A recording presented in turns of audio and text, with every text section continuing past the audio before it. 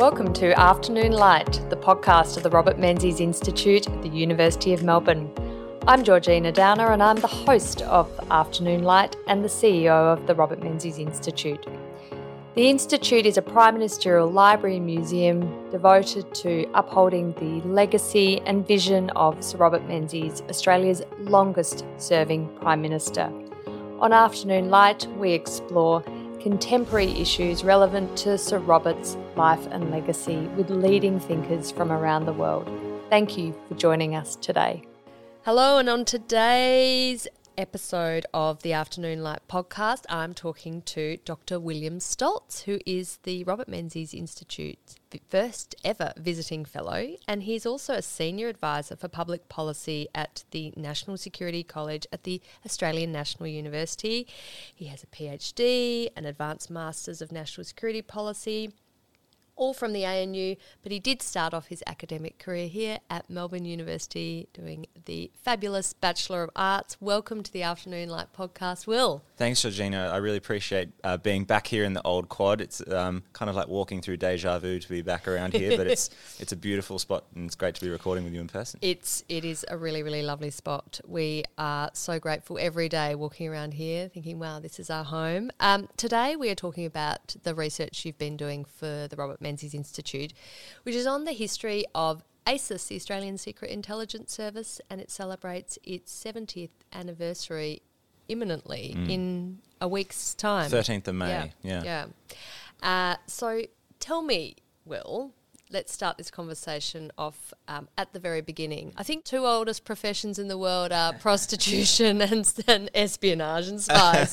So tell me about the history of spying. Yeah, and not the other profession, no. No. I'll save that for another podcast and probably another guest. Well, I mean, it's such a big history, and as you say, different cultures and civilizations have used spies and have engaged in espionage kind of since time immemorial.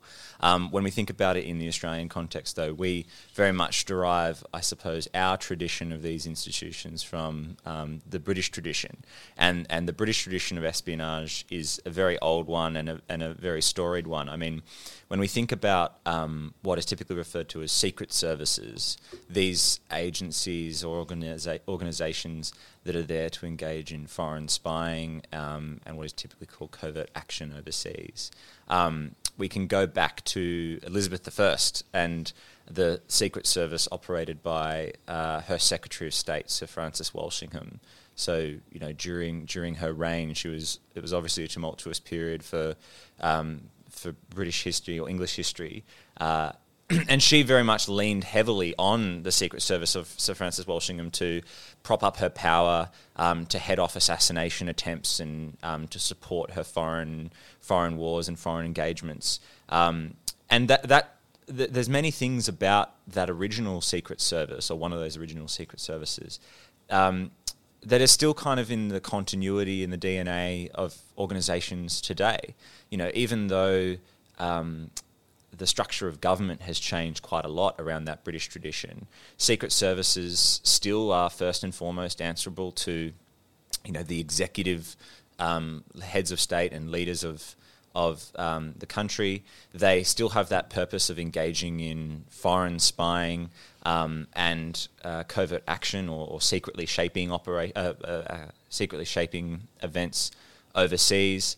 And they still operate with special immunities and privileges to undertake these things that really only the most highest ranking members of the government of the day can give them permission to do. So there's kind of this ancient lineage, I suppose, to what is in some ways a very modern organisation. But that's the lineage that I suppose ASIS, MI6, and even organisations like the CIA and other kind of comparable agencies across the Commonwealth kind of have their lineage too, yeah. And how did we get to having an Australian Secret Service?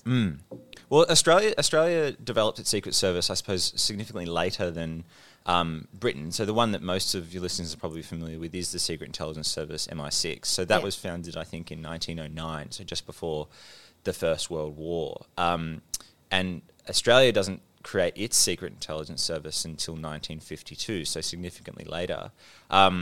that said, Australia was engaging in espionage before then. So even before Federation, Australia's state governments were leveraging expatriates and commercial agents operating specifically in Pacific parts of the region to understand what the French and other European powers were doing near Australia's borders. You often hear stories, those Graham Greene novels of someone was working in import-export, but they were actually, that was their cover, obviously, for working as a secret intelligence operative. Yeah, and honestly, in those early days of Australian espionage, just before the First World War, it was very much that. It was commercial agents and businessmen who were working for Australian firms in the region who they had a commercial interest, but I suppose also a sense of national interest in the intervention of the French and other powers in parts of the world that were important for Australia's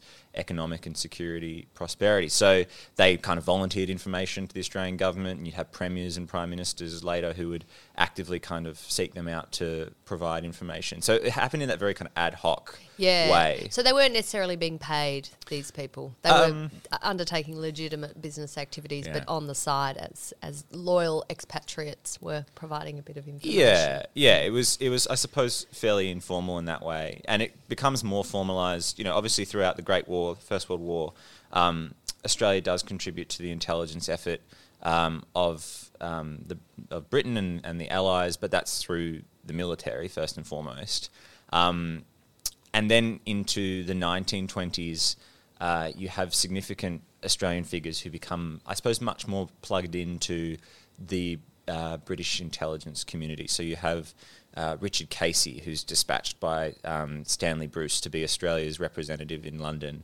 And Richard Casey is embedded into the British Foreign Office and the Cabinet Office and works incredibly closely, actually, with the British Secret Intelligence Service and the senior public servants responsible for that organisation. And so he sees firsthand, I suppose, the value that secret intelligence can provide to policymakers in the British system.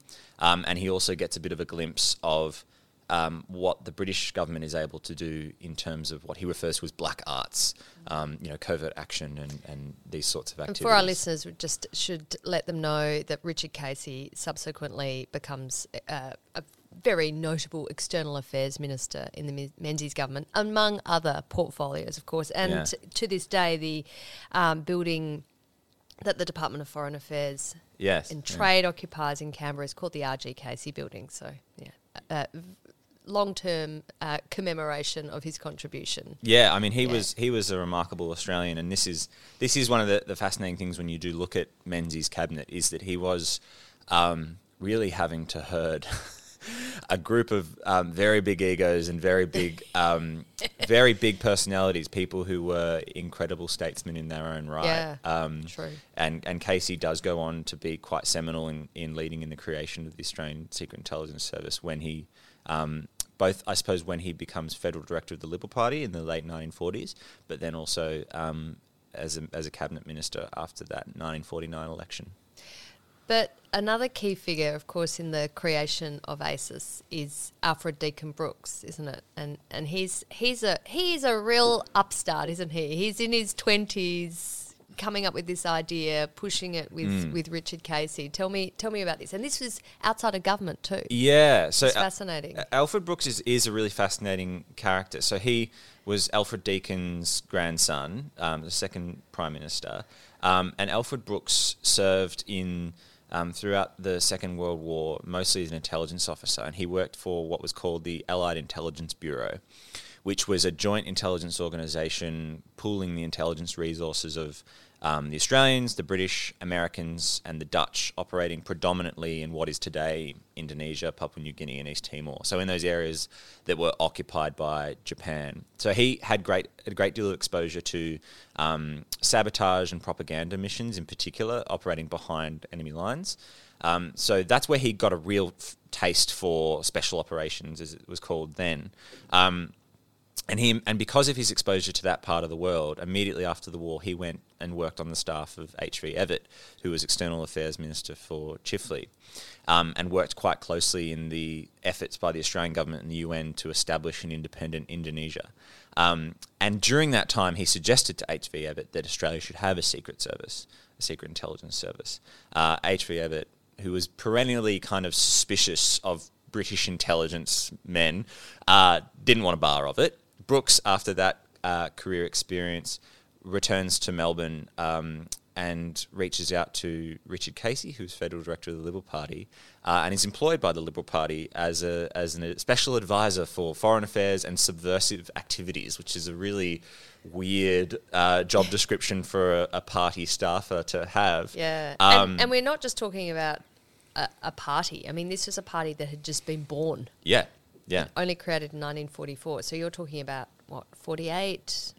He starts working for... So Alfred Deakin Brooks starts working for Casey in 1947. 47, and right. I think leaves the employ of the Liberal Party in 1949, I think, right. just before the election. So Okay. he's working for the party for a while. I think he works as a journalist at the same time and has a couple of other business interests. But he's beginning this conversation with Richard Casey and with Robert Menzies about the need for an Australian Secret Service even before they are in government, which is quite weird to have a political party, thinking so deeply about these types of initiatives that they'll take into government.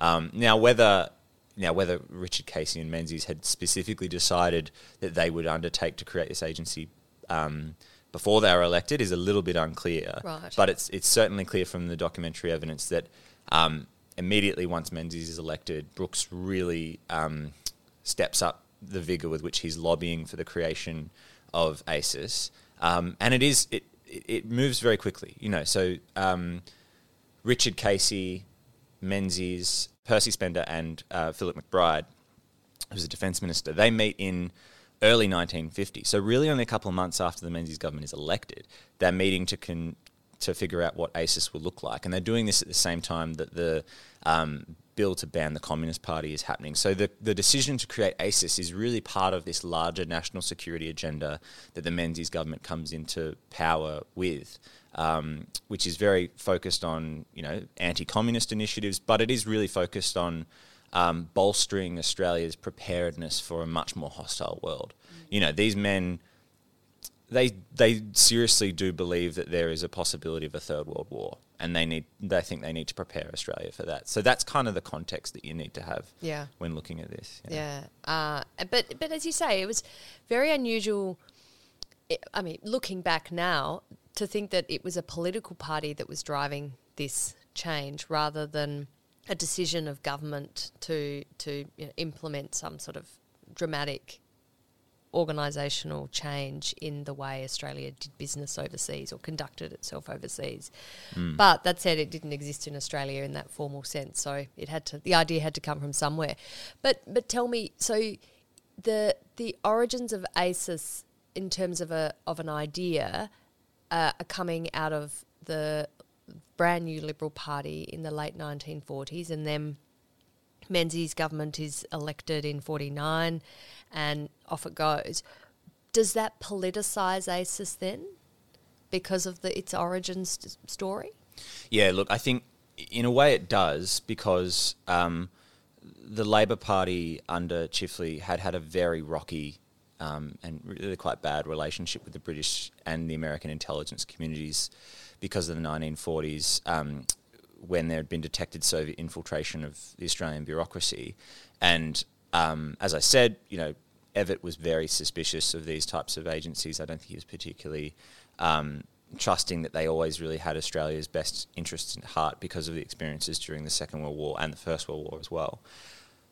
So as a result, I think there's already this sense from the Labor side of politics that the people that populate intelligence agencies in the British system and then subsequently through organisations like ASIO and ASIS, they are very much of the patrician class. These are people they've gone to the right schools, they're often not recruited through any formal process, they're kind of just referred to, they're members of the right clubs and those sorts of things. And there's stories of MI6 going to Oxford and Cambridge and just picking out suitable looking undergraduates and tapping them on the shoulder, having a quiet word, and off they go after they graduate to join the Secret Service. Yeah, and that's not too dissimilar how that recruitment happens in Australia. You've got a lot of former military officers, and it's very much the officer class who are coming out of intelligence roles in the Second World War, who are members of the Melbourne Club and these sorts of organisations, they are part of that immediate circle of people who are pulled into these quite small intelligence services as they start off, so particularly ASIO and ASIS. And I think that does set up this kind of cultural mismatch or bifurcation from the very beginning for these agencies. Now, obviously, today we have very strong principles of bipartisanship, and the agencies employ a rich diversity of people. And I don't think anyone would accuse any of our intelligence services in Australia today of having kind of any political affinities in that regard. But back then, yeah, it was very much a different story. Yeah, it's interesting too to then reflect on how ASIS and ASIO had their concerns about the Labor side of politics too, and its connections to communist activities in Australia. So you wonder, was it just a backlash from how Australia was treated in World War II and the disappointment Evatt had in that, or was it that they were worried about what might be uncovered and uncomfortable truths? Yeah, and I think it's worth remembering in that context that the relationship of the Labor Party with the Communist Party of Australia and their outlook on the Cold War generally in the 1940s was very different to how it ended up being a decade or so later. In the immediate early years of the Cold War, Chifley is sceptical about this framing of Russia as being an enemy. His view was, well, this was one of our great allies during the Second World War. We couldn't have won the Second World War without Russia. Yeah. And so for him and for Evatt to see this kind of rapid and quite jarring shift to cast Russia and the Soviet Union as being this great enemy, I think they felt that was a bit of an overreach, and they hoped that there could be a different global order. And so I think that was part of it, was that these men were somewhat slow to come to that view that what the Soviet Union was engaging with around the world needed to be treated quite seriously, because it was hostile. And you see that in the engagement that they have with MI6 and the CIA when this infiltration of external affairs and defence happens, is that Chifley and Evatt are both quite, I think they're quite resistant to take it as seriously as MI6 and CIA wanted them to. So when they are being presented with the evidence that external affairs and defence have been infiltrated, you have Chifley kind of casting, he's a bit sceptical about if it's really as serious as the agencies are making out. And then you also have Evatt being very resistant to the demands that Australia create ASIO, our domestic security agency. And it's really not until MI6 and CIA say Australia will be cut off from top secret information unless you do this. It's really that threat that generates the creation of ASIO. And as a result, you actually have, in recently declassified correspondence, you have MI6 and CIA officers actually expressing a desire, a hope that the Liberal Party will come to power in 1949 because they believe that the Menzies government will be easier to deal with. Yeah, well, don't they say that Menzies is the more favoured partner in their analysis of the situation in Australia? And so again, that sense that ASIS is quite politicised from its origins, but also when you talk about that sort of early 50s period, there presumably on the part of Chifley and then Evatt was this scepticism that if you're uncovering links between international communism and people in the Department of External Affairs, Department of Defence, that they potentially were just people who had left-wing views, or were they genuinely partnered with international communism?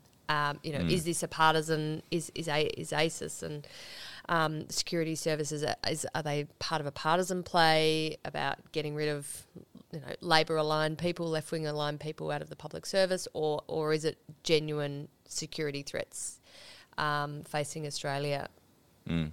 Yeah. That's definitely the suspicion that Labor has around ASIO, but it's worth remembering that ACIS is not actually it's kept secret from Parliament and therefore from the Labor Party for quite a while. Do you think it was though? Do you think that the Labor Party genuinely didn't know for years that it didn't exist? So, especially for those first couple of years. So, when it's being considered in 1950, 1951, when it's created in 1952, and it goes through a little bit of a reorganisation in 1954, certainly through that period, the opposition is not aware. I think they are briefed towards the end of the 50s, and at that point I think it is only the opposition leader and one or two other senior members of the Labor Party that are briefed. Certainly Parliament writ large doesn't know about it. So ACIS is created by an executive order,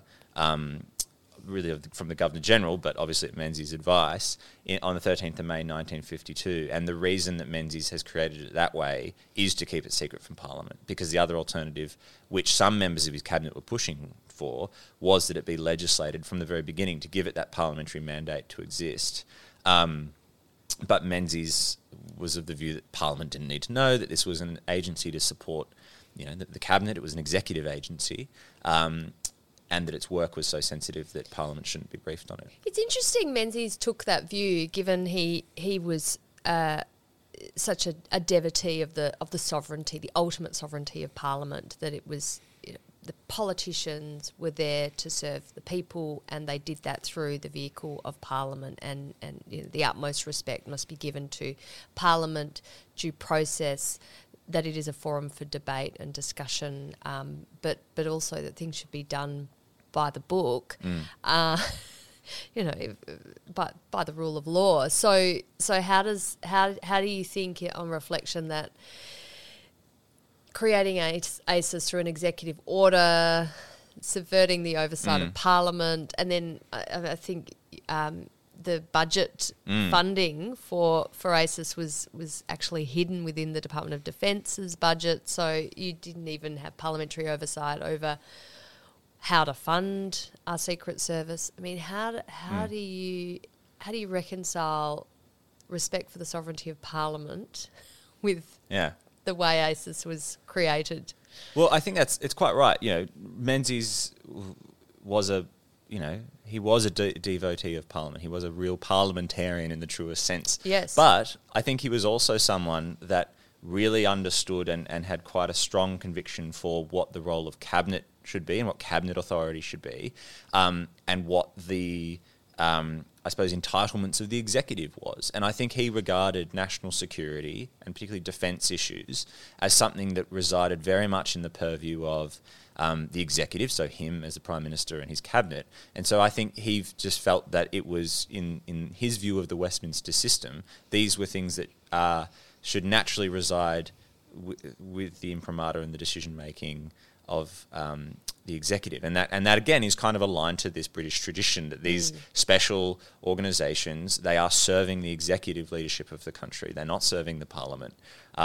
So I think that was kind of how he reconciled it, because he was very firm on how he operated cabinet. He did really want cabinet solidarity on a lot of the decisions that he'd make, but at the same time, he was also mindful of the fact that he was first among equals. He was, he was the chief executive officer, so to speak. Was there precedent for the executive order establishing ACIS in the UK context? I'm not sure off the top of my head, actually. Yeah, I mean, that is obviously a different system because they weren't going through a Governor General. But and as I say, their intelligence services kind of have a much longer lineage and relationship with the royals. I would actually recommend, for those listeners interested, there's a brilliant book by Rory Cormack, I think it's called The Secret Royals, which details the relationship of the royal family with the intelligence services that goes back all the way to Queen Elizabeth. It's a fascinating read. Oh, it would be. Yeah.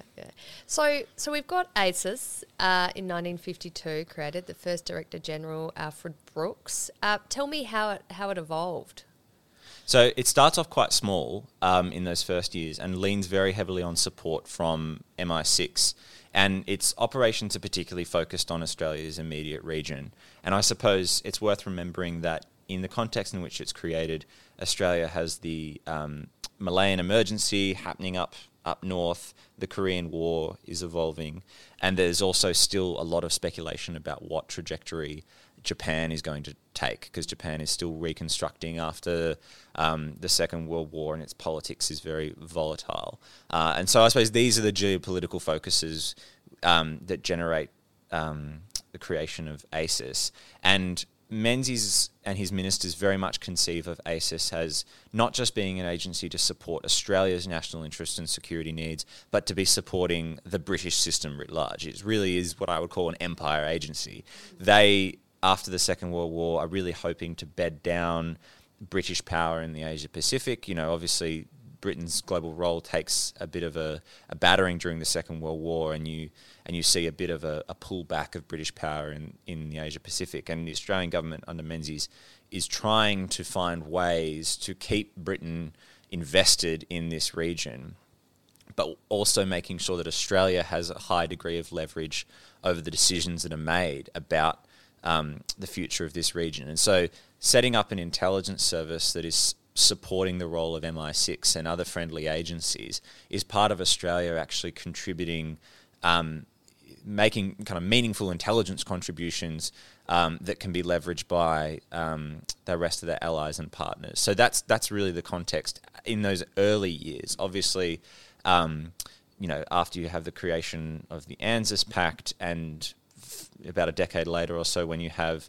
Britain's withdrawal east of Suez, the role of ACES pivots much more to supporting the CIA and American agencies in the region. But in those initial years, it's very much focused on supporting Britain. Yeah, that's interesting. And where ACES agents, where were they operating out of in that context around our near region? So ACES's first stations, as they were referred to, were in Tokyo, Jakarta and Bangkok. And there's a couple of others that are added over the years, again in Southeast Asia. But they're also operating out of British missions as well in those countries. So you have this, particularly in those early years, you have this strange dynamic happening where you have ACES officers operating with diplomatic cover out of Australian missions, but then you also have ACES officers operating under British diplomatic cover out of British missions and being answerable to MI6. Isn't it a bit obvious though? Aren't their accents a bit different? I would have thought, yeah. But again, this goes to where you're recruiting people from. If you're getting people from the right suburbs of Melbourne and Sydney, they probably sound, and maybe parts of Adelaide, they probably do sound quite British. Indeed. But that's really interesting. So despite the fact that we've signed ANZUS in 1951, that Australia is looking much more to the United States as its great and powerful friend, particularly after the experience during the Second World War and the British withdrawing from Singapore and the fall of Singapore and all those experiences that Australia have had, the disappointment with Britain really leaving it feeling quite abandoned. Australia is still, through this new Secret Service, working to preserve British power in our region, despite the let's be honest, the evidence that it's diminishing pretty fast, especially with the decline of empire and then you have the emergence of the Commonwealth. Yeah, but I suppose it's worth remembering that to men like Casey and Menzies, who are they are quite Anglo-Australian, it perhaps wasn't as obvious to them. No. When they're looking at a map of Australia's region, there's a lot of Union Jacks. There's a lot of parts of that near region that aren't yet, they're still colonies and settlements of Britain. And these events don't happen overnight either. No. These are slowly developing trends, and And America's commitment to the region is still in the early 50s is still a bit of a coin toss. You obviously you see a significant military commitment to the Korean War, and while that's a very worrying international crisis, that is a very reassuring thing to the Australian government to see America committing in that way. But the long-term staying power of America in the region is kind of still up for debate in the early 50s, because it's worth remembering that prior to the Second World War, the only real permanent American presence in the region is in the Philippines. Beyond that, they're not really in our neighbourhood.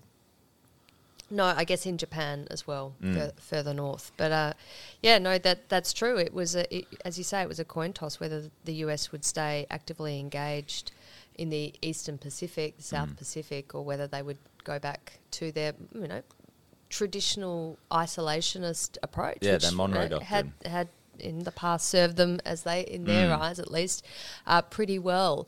So tell me, Alfred Brooks is leading this new Secret Service. It's operating out of Jakarta and Tokyo. And how does he work with other departments and agencies? Because it's not straightforward, and anything new in the public service is going to ruffle feathers. I mean, you and I have both been in the public service, so anything new is challenging.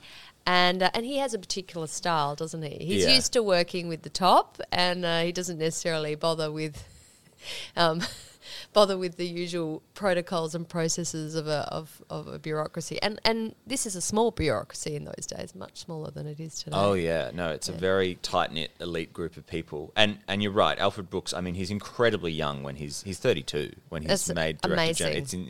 It's absurd, really. Yeah.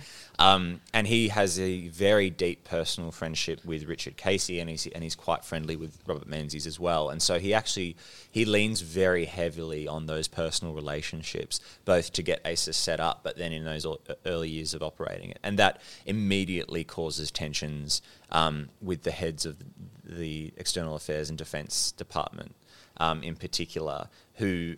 these are secretaries. They are technically more senior than him as an agency head, and yet he's going round them. He's going straight to Menzies. He's going straight to Casey and other ministers.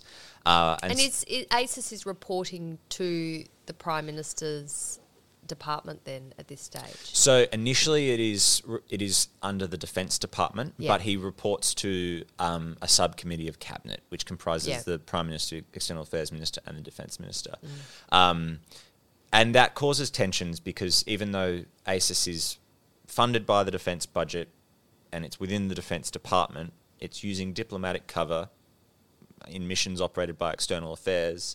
So there's a whole lot of messy aspects to its structure in those early years, and it starts off in defence, then it goes under External Affairs. But these tensions with Brooks and Arthur Tang in particular, He's Secretary of External Affairs. He's the Deputy Secretary of External Affairs, but he opposes ACIS from the beginning, as does the Secretary Alan Watt.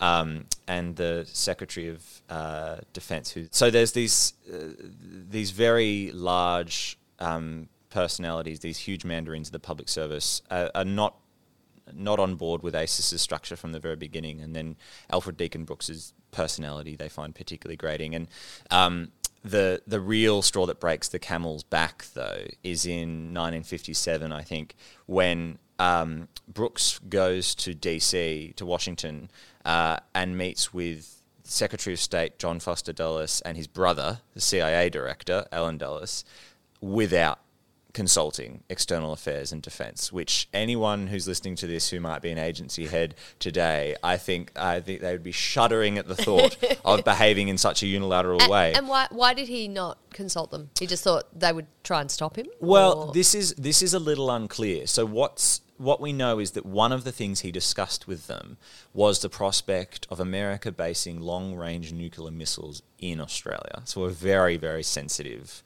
proposition. And it's quite possible that Richard Casey sent Brooks over to talk about this matter and deliberately didn't want other people in the bureaucracy to know about it. And this type of this is referred to today as intelligence diplomacy. So this does happen where agency heads in intelligence agencies are leveraged by the government of the day to undertake kind of sensitive diplomatic missions. But the idea that you would do it without consulting at all the head of your foreign service and the head of your... Well, particularly the head of defence. Yeah. If you're talking about nuclear missiles, surely that would have maybe had some relevance to the defence portfolio. Yeah. And so after Defence and External Affairs learn of this, they disregard that as just an act of roguishness that really that can't be. A bridge too far. It is a bridge too far. And after that happens, there is a really concerted move to abolish ASIS. So, and Richard Casey, who had been a really strong proponent of the Secret Service for so long, actually starts to waver. So Alfred Brooks says much later that he felt that Casey, after becoming External Affairs Minister, suddenly became very nervous and paranoid about the fact that he was responsible for these intelligence officers. Had he gone a bit native, he'd sort of fallen into the clutches of the Department of External Affairs, and they had, do you think, worn him down? Potentially, I think that was potentially part of it, but I think it may have also been the fact that Casey was, I think Casey always had in the back of his mind that he might be able to be Prime Minister one day. You know, he and Menzies had an interesting kind of competition and rivalry there. I think they respected each other deeply, but there was a bit of a rivalry because Casey was a huge personality and a brilliant politician in and of himself. And I think Casey felt that as External Affairs Minister responsible for these spies operating overseas with diplomatic cover, he suddenly became concerned that if they were exposed and there was a diplomatic incident, that he would be fired, that it would be the end of his career. And so there is this quite sharp shift in Casey's support for ASIS. And so you have this extraordinary meeting in 1957 where Menzies isn't present. So Menzies is recovering from surgery, and there's this cabinet meeting where they agree to abolish ASIS. At the advice of the heads of defence and external affairs. That's extraordinary. Which is quite, and it's not, no one in the documentary evidence I've read, no one explicitly says we did this meeting while Robert Menzies was under the knife because we knew that if he was there, he wouldn't back it. But the timing is interesting. The idea that you would take such an extraordinary proposal to cabinet and have the Prime Minister not there is pretty unusual. And essentially what happens after this decision is made is a flurry of activity in Canberra, London and Washington to save ASIS. So in Canberra, you have Charles Spry, who's the head of ASIO and a good friend of Brooks. He's aware of all the pain and difficulty that happened in the 1940s to get ASIO set up. And he's immediately advocating to save ASIS, and he advises on a whole lot of structural changes to its operations, but also concedes that Brooks probably has to leave as Director General. So he's advocating for ASIS in Canberra. In Washington, you have Percy Spender, who's now, at this point in time, he's the ambassador to the US. He's prevailed upon by the State Department, who advised that they have grave concern over the prospect of ASIS being abolished. And then you have the CIA directly lobbying Casey. So they're going out and visiting Casey at his farm and really putting the hard word on Casey to save ASIS. And then you also have the deputy head of MI6 come out to Canberra. So he does a blitz of the public service in Canberra, and again he lobbies Casey directly to save ASIS. And the message from the CIA and MI6 is the same message that they delivered to Schiffley and Evatt in the 40s over ASIO, which was, if you get rid of this agency, you will lose access to top secret information. That, you know, you're out of the family, essentially. And it's that proposition which really brings Menzies back to the cabinet. Now he's recovered, goes back to the cabinet and says, we're not doing this. No. We will keep ASIS, but it will be under a different leadership and with structural changes. And he ends up issuing a new charter for the agency that kind of clarifies its role a bit more. But that's it for Brooks. That's the end of his time as head of ASIS, and he goes on to a new and interesting career doing other things. But completely outside of government. Yeah. Mm. Do you see then that ASIS had sort of two lives? So it had that first 7 years or so, and then after that a kind of completely different iteration. Was it a very different agency after that initial existential drama? Well, it's interesting. ASIS has several of these existential moments throughout its history. Yeah. So there's actually 3 Director Generals of ASIS who were fired. So, which is pretty unusual, pretty bad track record actually for a government agency. So it has multiple run-ins, but throughout the Menzies era, it becomes much more stable after Brooks leaves, and it's worth remembering that all this tumult around Brooks's leadership is really in the first early years of ACIS. So there's a lot of teething issues about, as I mentioned, which department does it sit under, how does it fund its funding work, how is it responsible to cabinet, because it's quite an unusual agency. So it does take a couple of years to actually figure out how to run this properly. And Australia has its own kind of unique Westminster system that requires it, a few alterations and a trial and error, I suppose, to figure out how an agency like this works. Of course. But under the remainder of the Menzies government, it still retains this what I call the kind of two hidden hands. One for stealing secrets, so espionage, and one for shaping events, covert action. It still has at its core these two functions throughout the Cold War. So, there's historians kind of speculate and debate around ACIS's involvement in affairs in Indonesia, particularly things like Konfrontasi and the civil strife in Indonesia in the 60s. There's a lot of speculation about, well, not all speculation, good academic study about ACIS's role in the Vietnam War and these sorts of things. So it plays an active role throughout the Cold War, but certainly ACIS has its kind of next existential crisis when you do have a change of government, and you have Whitlam come to power in the 70s. Whitlam is briefed on ACIS prior to coming to power, but ACIS is still a secret organisation from Yeah. public. So it would have come as, he probably had a good idea that it existed by that stage, you'd say. But it's interesting, there was stories that when Billy McMahon became Prime Minister, he was convinced there was multiple ACISes. Because it had so many euphemisms, there were so many different names referring to the agency, and he was so kind of suspicious of these spooks that he was convinced that someone was keeping an agency secret from him. Oh, right. But they weren't. No. So Whitlam comes in 72. It's the first time there's been a Labor government in Australia since 1949. So, that's a generation of Liberal governments. And for the public service, that's a big change too, dealing with the different side of politics. And that is another existential moment for ACIS where it has to justify itself and potentially change direction. Yeah, so there's two tensions immediately with Whitlam. So there was the fact that there's a difficult relationship with Indonesia in the 70s, and Whitlam is very concerned about ACIS's operations in Timor, and he gives the instruction to, I think it's Bill Robinson is the Director General at the time, that ACIS is not to have intelligence officers on the ground in Timor. He doesn't want, I think the phrase is, he doesn't want Australian spies on the ground.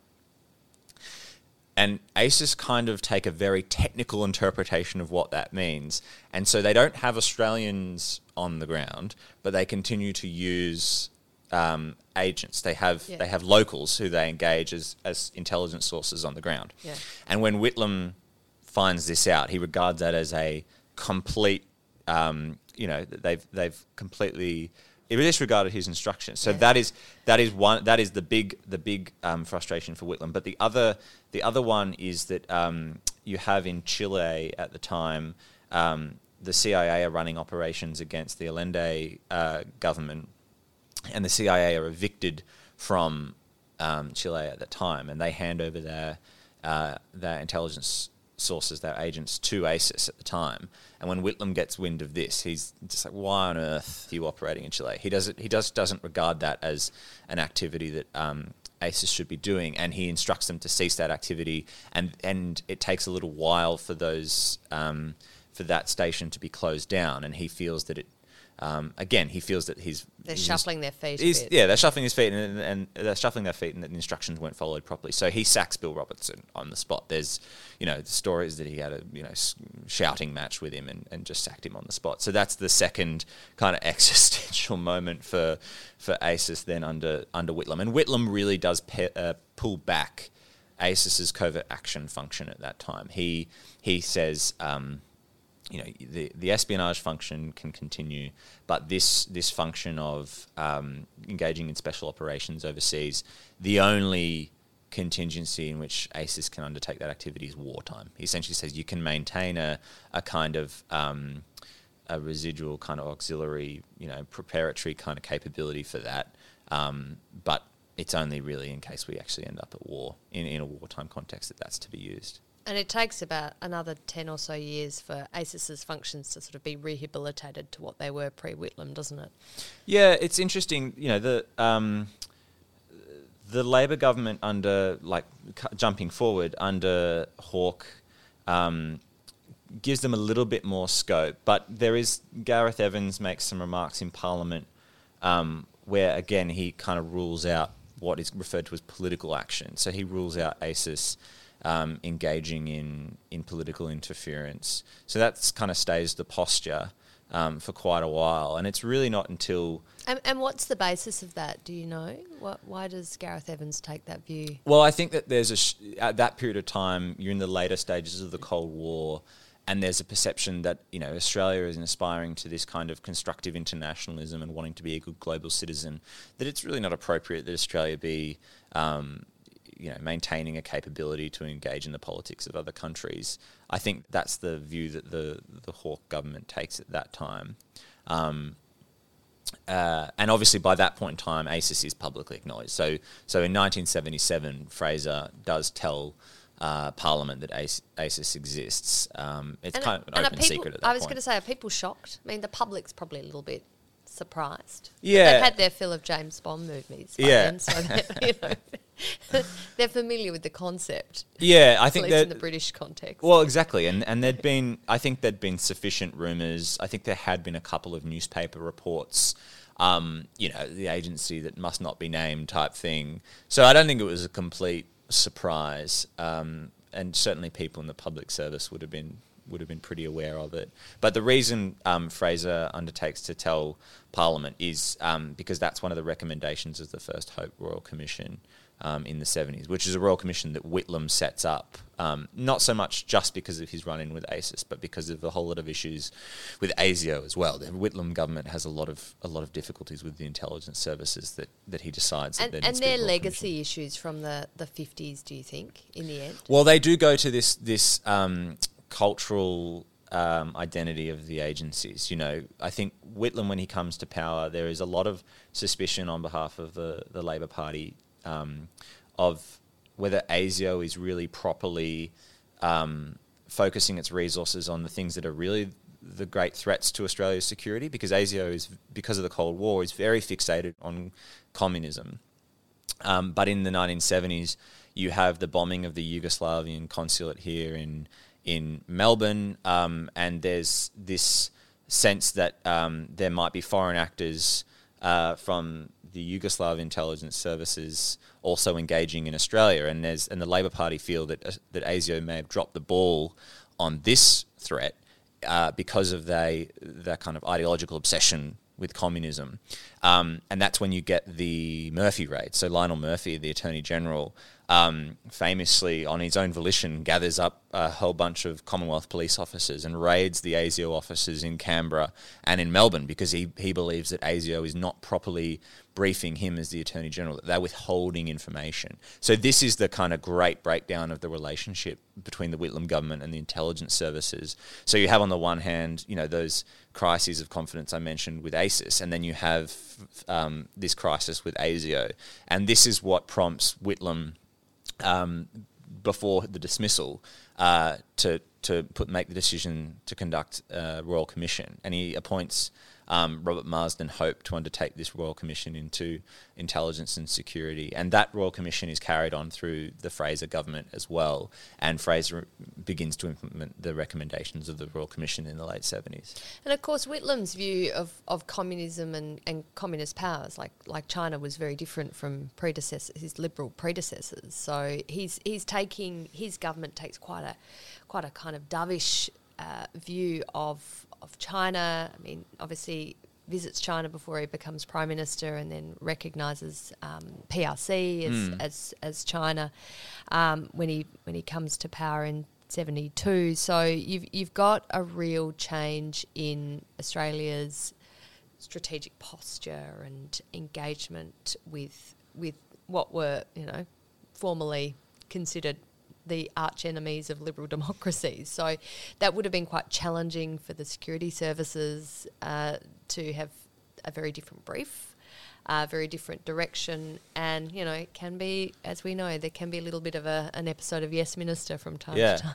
Well, and not just on China. I mean, also on Indonesia, right? I mean, Whitlam was really wanted to see a constructive and much more friendly relationship between Australia and Indonesia. So, throughout the kind of 1950s under Menzies, there was a perennial suspicion that, while Indonesia had this policy of non-alignment, that Indonesia could fall to communism or become aligned with the communists. And so Indonesia is a much bigger target for Australian intelligence during the 50s and the 60s.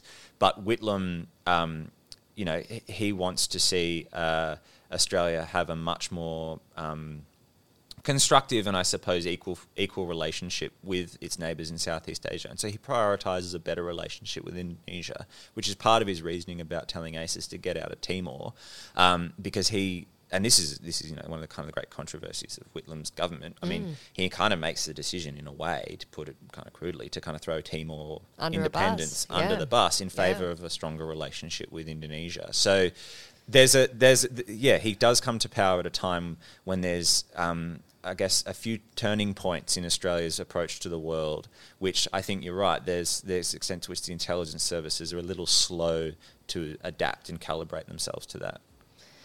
Well, an absolutely fascinating discussion, and I am very much looking forward to you participating and presenting at our conference in November this year, where you'll talk more about this really important topic, and I hope we can get you on to talk about further research in the future too. So, thank you very much for joining me on Afternoon Light. It's been my pleasure. Thank you. The Afternoon Light podcast is brought to you by the Robert Menzies Institute at the University of Melbourne. You can find more about the Institute and our podcast at robertmenziesinstitute.org.au. We're also on Twitter, on Facebook and LinkedIn. We look forward to you joining our show next week. Thank you.